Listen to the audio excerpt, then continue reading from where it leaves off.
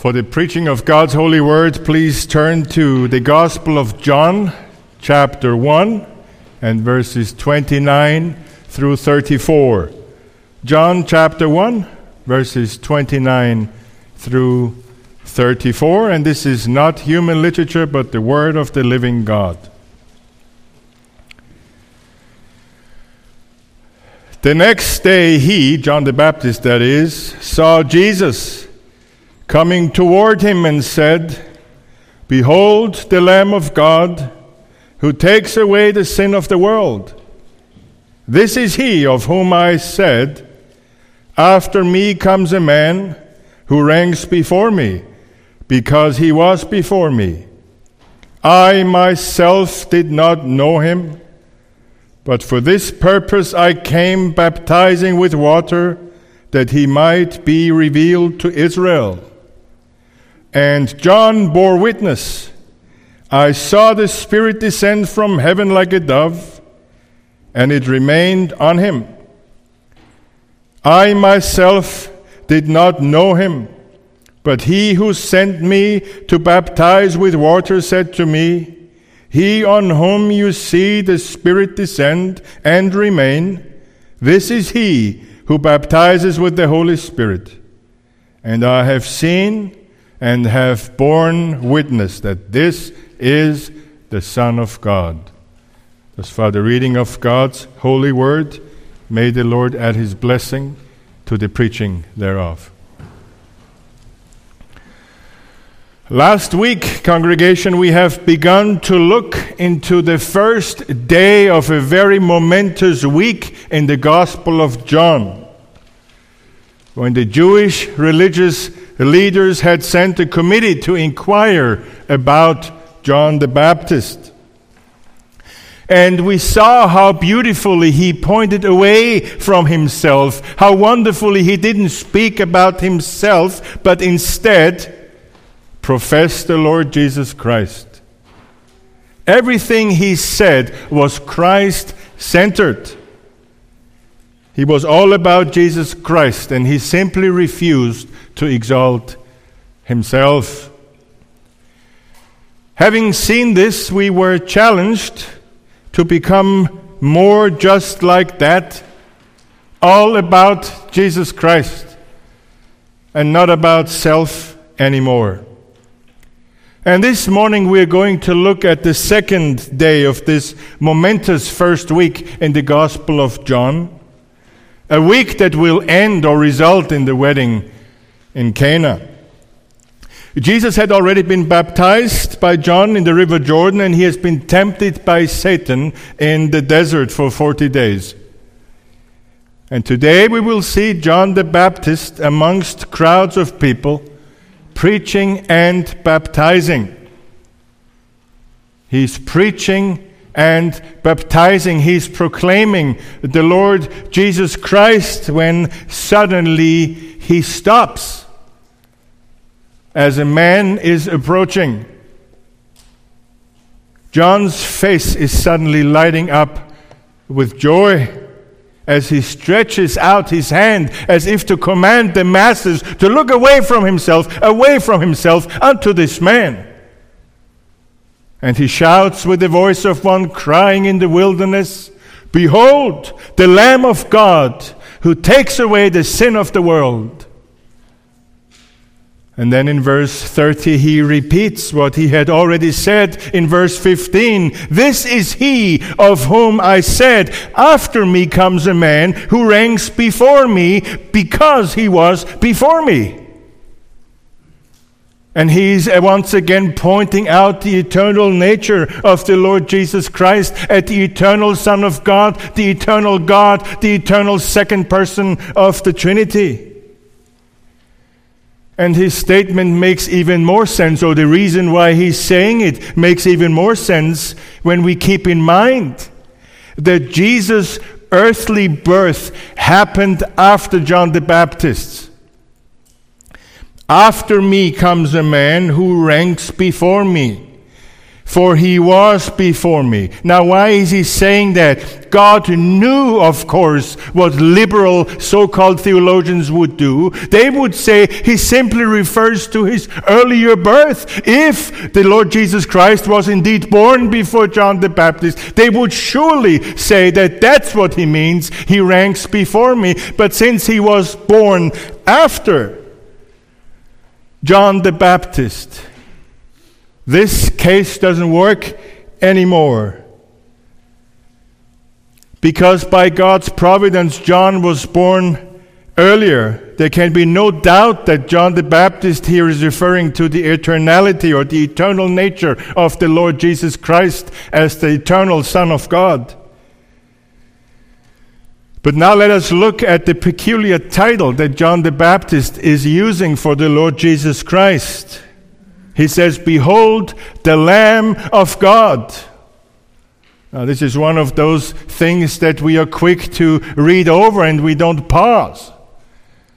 We never ask ourselves, why does John call him that exactly here? Behold, the Lamb of God. Well, it might interest you that the expression Lamb of God is nowhere else to be found in the New Testament. The term Lamb is found in the book of Revelation, but the term Lamb of God only in the Gospel of John in the New Testament. So why does John call him the Lamb of God here at this juncture? Not because he's gentle and meek, although he is, of course, but because he is the one who came to become the great atonement, the great sacrifice for the sins of his people. The one who will make atonement in his own death for his people.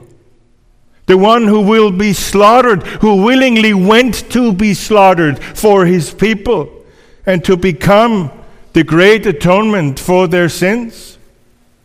He was the true Lamb of God that was pictured in Genesis chapter 22. The lamb that Abraham told Isaac at Mount Moriah that God will find, that God will provide. Remember when he asked, but which lamb, which sacrificial offering? God will provide a lamb. He was the true lamb who was reflected in the Passover back in Egypt. That was a type of him. The blood of which the Israelites had to put on their doorposts and lintels in order for death to spare them.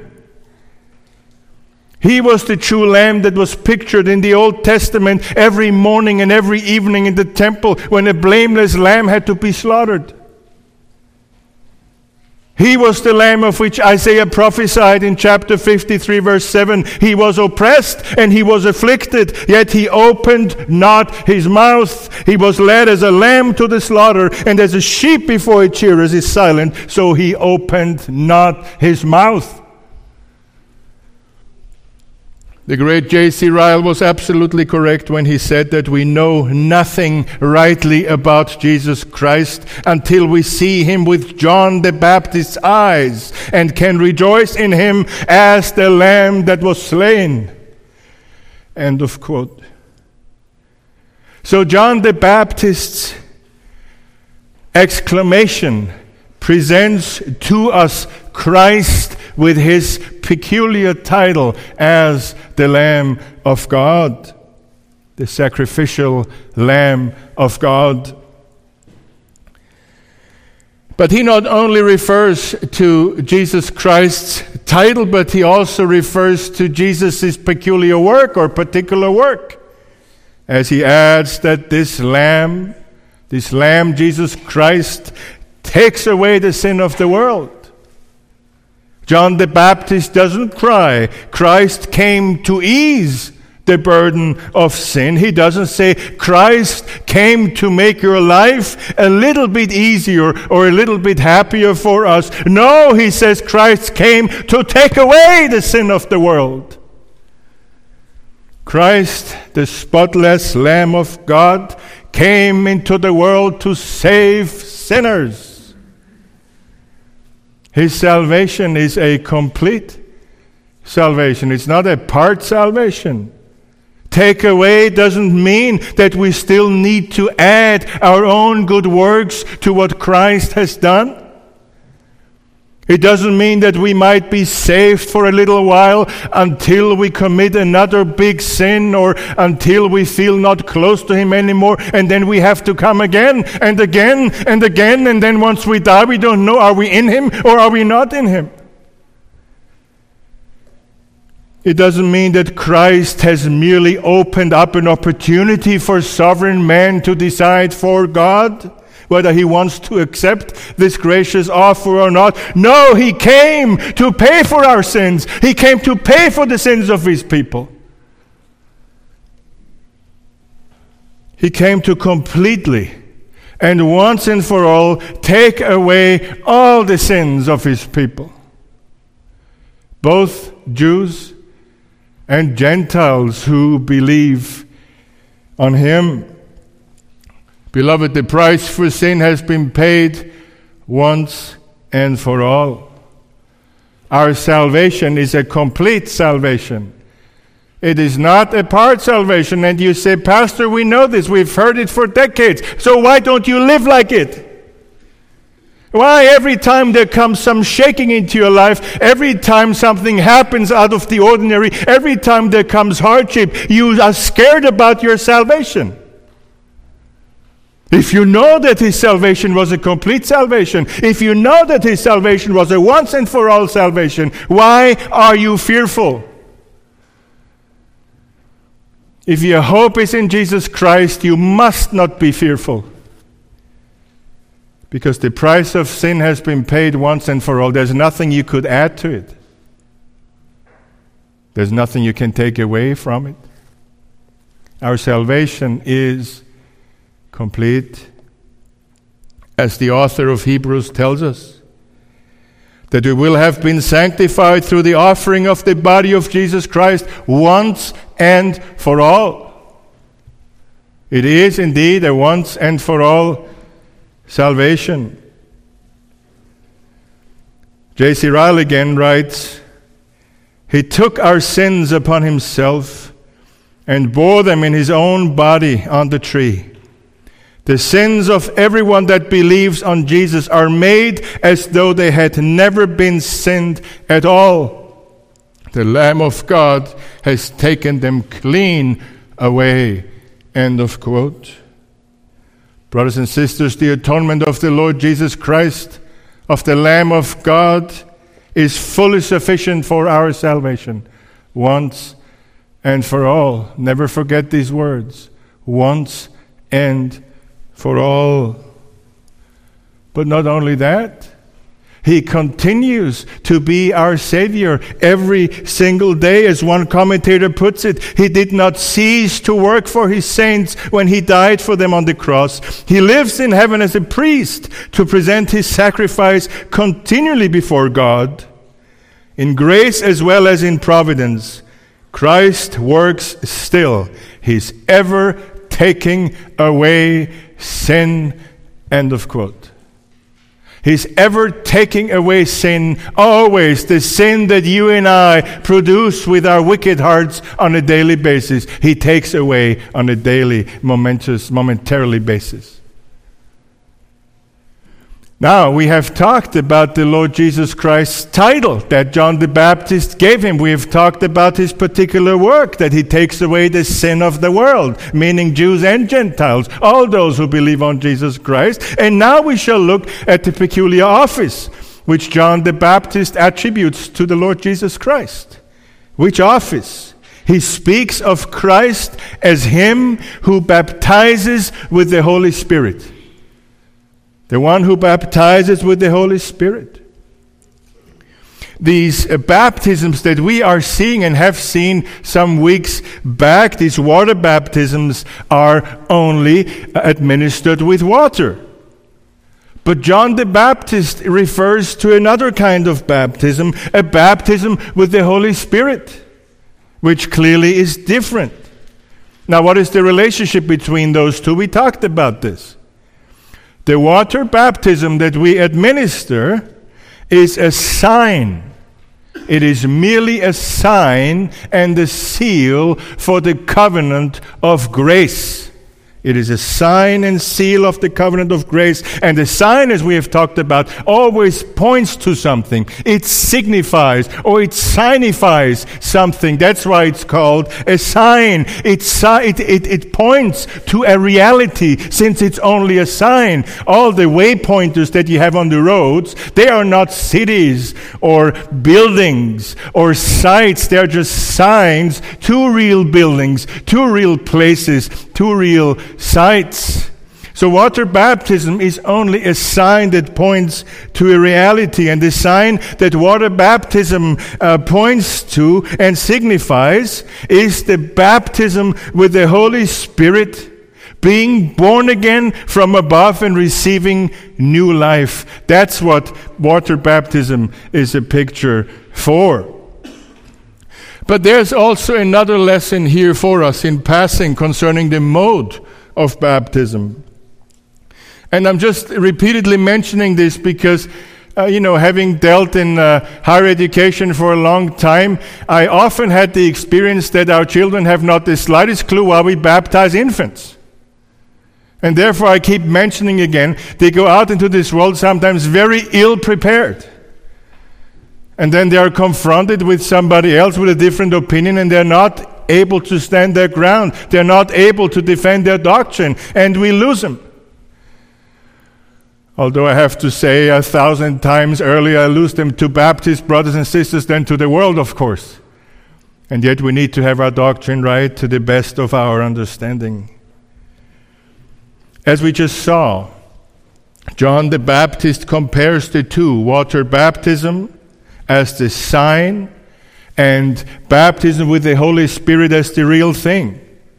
And he keeps mentioning his baptism is only with water, but Christ's baptism is with the Holy Spirit. Now what can we draw from this? In Acts chapter 1, in verse 5, we see Christ, the very beginning of Acts, we see Christ telling the disciples to stay in Jerusalem and wait for the Holy Spirit to come on them. And he uses the water baptism of John as a sign for this real thing.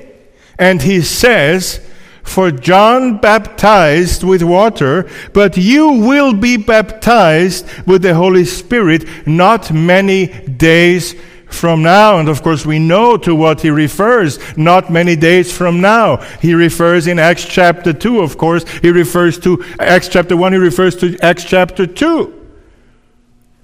And how did they receive the Holy Spirit in Acts chapter 2? Were they bathed in him? Were they immersed in the Holy Spirit? No, the Holy Spirit came from above as divided tongues of fire, and one sat on each of them. And they were all filled with the Holy Spirit, just as it was prophesied in Joel chapter 2. "And it shall come to pass afterwards that I will pour out my Spirit on all flesh." Pour out. You see, the sign and the real thing have to correspond. And this is one of many reasons why we sprinkle in baptism and not immerse. And also when we baptize our children, because of all that has been said, we don't believe that baptism itself or water baptism itself saves them. We apply the sign of water baptism with the hope and the belief that Christ already has or will administer the real thing to them, regeneration, the birth from above, the second birth. But baptism in and of itself neither brings forth regeneration nor conversion. It is and it remains a sign. And only he, on whom John saw the Spirit descending from heaven like a dove, only he can baptize believers with the Holy Spirit. We can baptize with water, but only he can baptize with the Holy Spirit. Well, let us now take a short look at verse 34. After having seen the Lamb of God who takes away the sin of the world, John the Baptist here comes to a glorious conclusion. And I have seen and have borne witness that this is the Son of God. What is happening here? This is John the Baptist's conclusion of everything that he has said so far. This is his crescendo. This is the harbor at which he arrives. This is where he wanted to get at. This is what the whole Gospel of John is all about, to see the Son of God in all his glory. And he says, this is the Son of God. Do you have ears? Then listen. Everything I said, he says, points to him as the Son of God. No one else can take away the sin of the world. Only Jesus Christ, the Son of God, the Lamb who takes away the sin of the world. Only He is the Redeemer. Only He can cleanse us. Only He is the one who can liberate us from the bondage and slavery and condemnation of sin. One wants to sing the doxology right away, looking unto Jesus, the author and finisher of our faith. One wants to fall on his knees right now. Even we, frozen, chosen, have this desire to fall onto our knees before the Lord of Lords and the King of Kings. But we have to ask, of course, what does this mean to us this morning in Walker, Michigan? See, there's a word in verse 29 that is easy to miss. It is the first word that John the Baptist exclaimed when he saw the Lord Jesus Christ approaching. And it is the word, behold. Behold. Not just behold the Lamb of God, but behold the Lamb of God that takes away the sin of the world. And once again, we see a true servant of God, a true servant of Jesus Christ. His first word again points away from himself unto Jesus Christ. Away from me, away from me. Behold, behold, He's coming. It's Him, it's Him, it's Him. Beloved, that is what being a Christian is all about. That is what the Christian life is in a nutshell, pointing away from yourself unto Him who is the center of all things. Behold, Jesus Christ. It's not primarily about personal salvation, although personal salvation is a wonderful blessing for us. It is a part of God's glory. It's not the end of it. It's not primarily about personal happiness. Although happiness or real joy is a very pleasant side effect, if you want to call it that, of living for the glory of God. You want to be happy? Give yourself. Don't take, give. That's what you were made for. But believe it or not, Christianity is about Jesus Christ and nothing or no one else. It is all about Jesus Christ. You see, we got the name right. Christianity, Christianity. Theoretically, we got it right. Practically, we got it wrong so often. Christianity is about Jesus Christ, about the God who in Isaiah 45 declares, there is no other God besides me. A just God and a Savior. There is none besides me. Look to me and be saved, all you ends of the earth, for I am God and there is no other. That's what behold means. That's what it means to point away from us unto Him. It is communicating God's look unto me and be saved. And we respond and we reflect and we resonate and say, look unto Him and be saved, all ye ends of the earth. That's what the Christian life is all about. looking away from ourselves, from what we think we need or must have, unto Him. We just sang it. Let goods and kindred go, this mortal life also.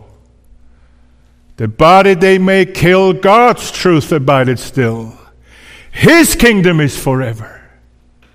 Dear brother, dear sister, don't build your own kingdom. Don't constantly look after yourself. Behold Him, the Lamb of God, who takes away the sin of the world. Turning away from our self-obsession and worshiping Him instead, who has saved us and cleansed us from our sin and liberated us from condemnation. That's what Christianity is all about. That's what John the Baptist was all about, and that's what we have to be all about. Oh, we live in a narcissistic society. Oh, we live in a self-obsessed society. A society where even among God's people, so often it's all about pleasure, sensuality, joy, fun, and enjoyment. Where churches have turned into theaters with cafes and rock concerts. I even heard of a church, they do an oil change on the Sabbath day while the people so-called worship. They have ceased to be awe-inspiring places of worship where God speaks, where His people hear vox Dei, the voice of God. And where sermons must not be over 20 minutes because we're not really interested in sitting still for more than 20 minutes. We don't have more time for this. Oh, we sit at baseball games for 3 hours. We watch movies for 2. We sit at coffee shops for hours. But no, worship services have to be short. We don't have time for this.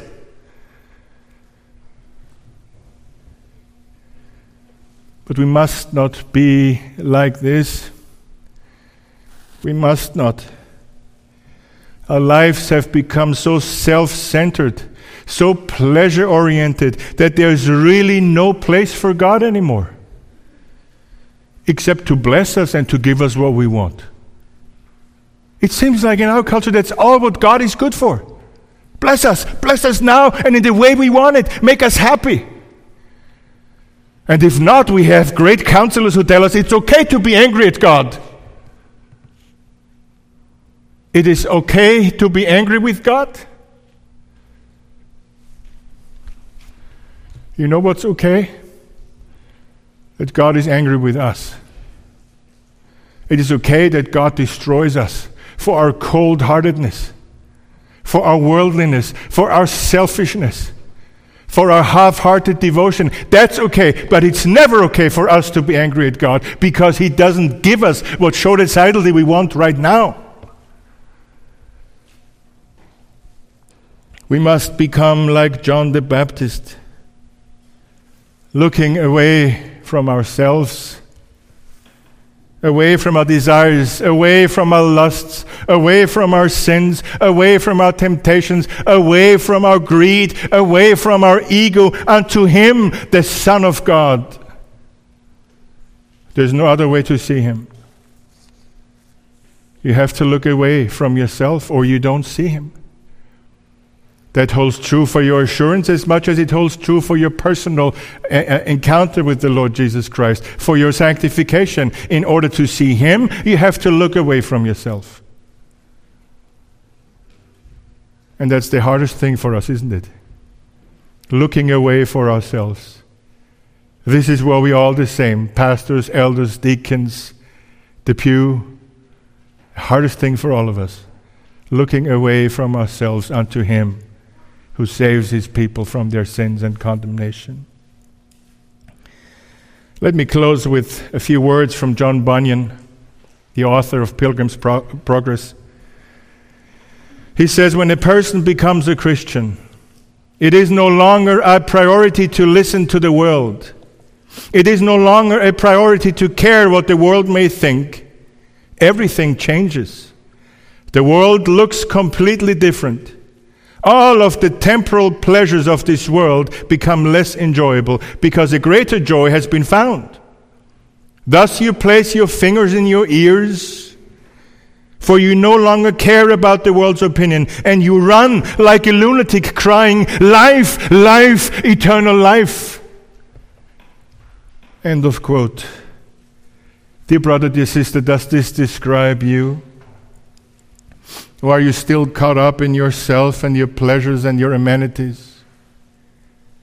Beloved, let us be resolved today as we're planning to take communion in a few minutes, that our lives shall be about Him and Him alone and not about ourselves anymore. May we have our eyes fixed on Him, the Lamb of God, who takes away the sin of the world. May God truly help us. May He help us to look unto Him at all times.